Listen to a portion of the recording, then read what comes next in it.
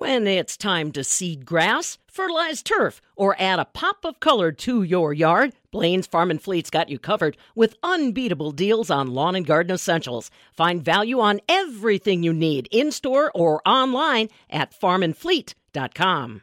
From agriculture to Main Street businesses, the Office of Rural Prosperity aims to keep Wisconsin's rural communities vibrant.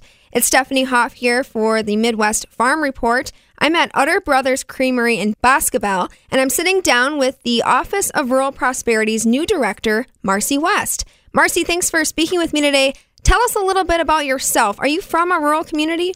I grew up in Green Bay, Wisconsin, but my parents originally had a farm, and then after 9 kids, had to get off the farm. But after that, well, for the past 24 years, I've lived in Lafarge, Wisconsin, in the Kickapoo Valley, so north of here.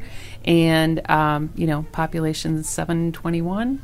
And so we've been with the, in the rural area for 24 years, raised our kids. I worked for the Kickapoo Valley Reserve, and this position started about 7 weeks ago, so brand new. Yeah, I was going to say, you're brand new. What made you want to take this position?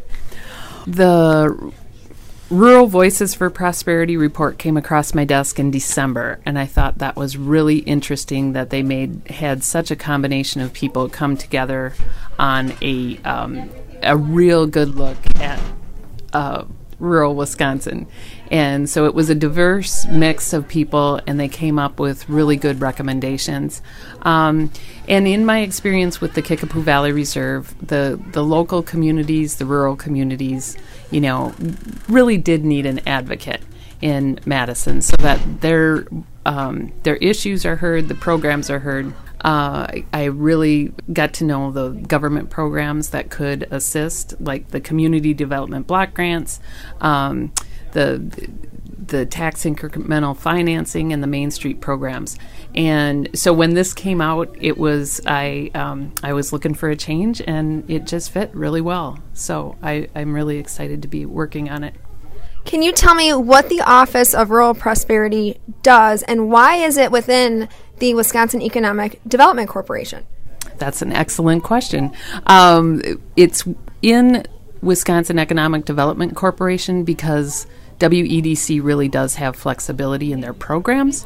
So the cost sharing, whether it's a grant or a loan, can be targeted to the places that need it the most. And so WEDC makes sense as far as the grants and programs go. What we do is try to implement, try to match make, try to find the best fit for depending on what a community or a business needs, whether it's business plan writing or startup funding or even a mentorship. Those kind of things, you can just match it to the right program. State government can be really overwhelming. State programs can be really overwhelming. So we're trying to cut through the chase and get to what the rural needs, and hopefully we're able to do that with our team. Yeah. Can you talk about how the success of our rural communities impacts the state as a whole? What I saw last year, it was a huge awareness that urban needs rural, rural needs urban. We had so many situations with the food chain, so to speak, or, when restaurants shut down, or whether it be the processing plants or whatever.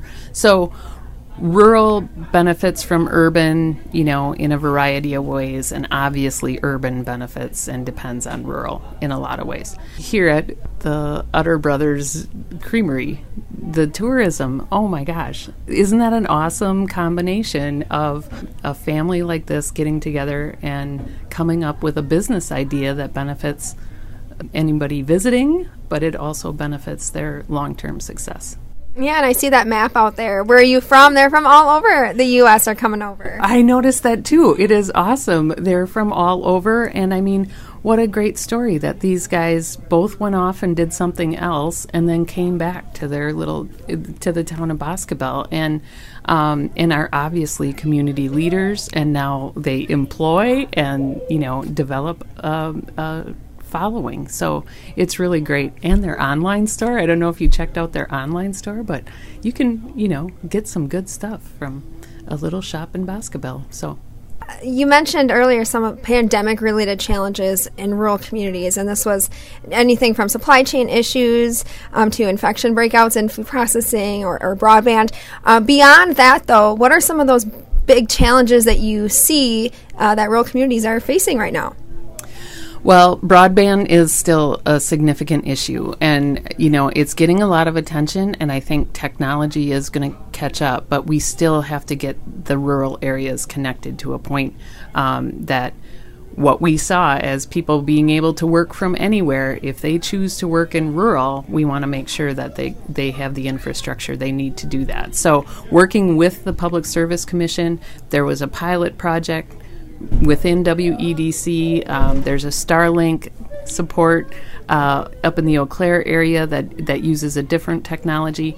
Just continuing to look at what the best fit is and getting it to that end user in rural Wisconsin. So that's still a challenge.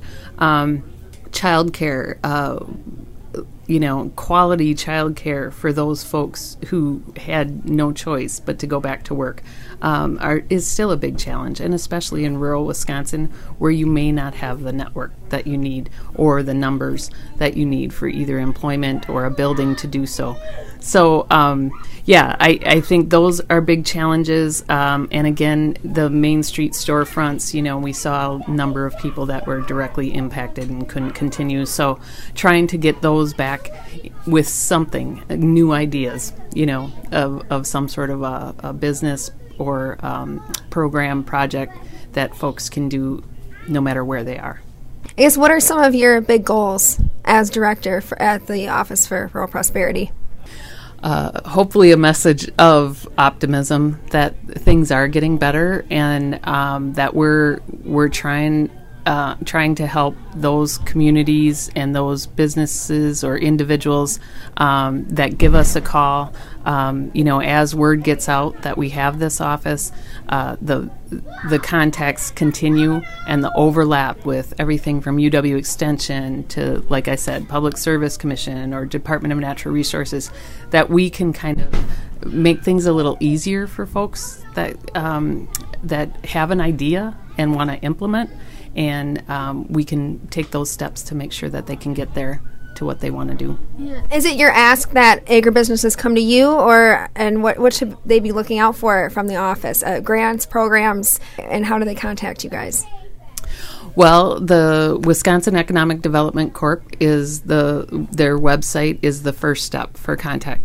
Otherwise, we have regional representation throughout the state. We have a network of economic development groups throughout the state that are becoming more and more aware that the office exists. Agribusinesses can surely contact me directly. And then, like I said, we try and fit them. We don't have our own pot of gold to hand out, but we are well aware of where support is, whether it be the technical assistance, grants, or loans. And so working through those kind of partnerships, hopefully we can help a wide variety of people throughout the state. Is there anything I'm not asking you that you wanted to add or talk about that I just didn't get to? No, just to highlight that these are the kind of inspiring stories that I just love in rural Wisconsin. Like I said, that these families have a dairy farm, and they figured out an idea to supplement and make things work and become a mainstay in their community. That's just awesome. Thanks, Marcy, for having a seat with me today. Marcy West is the director at the Office of Rural Prosperity at the Wisconsin Economic Development Corporation. For the Midwest Farm Report, I'm Stephanie Hoff.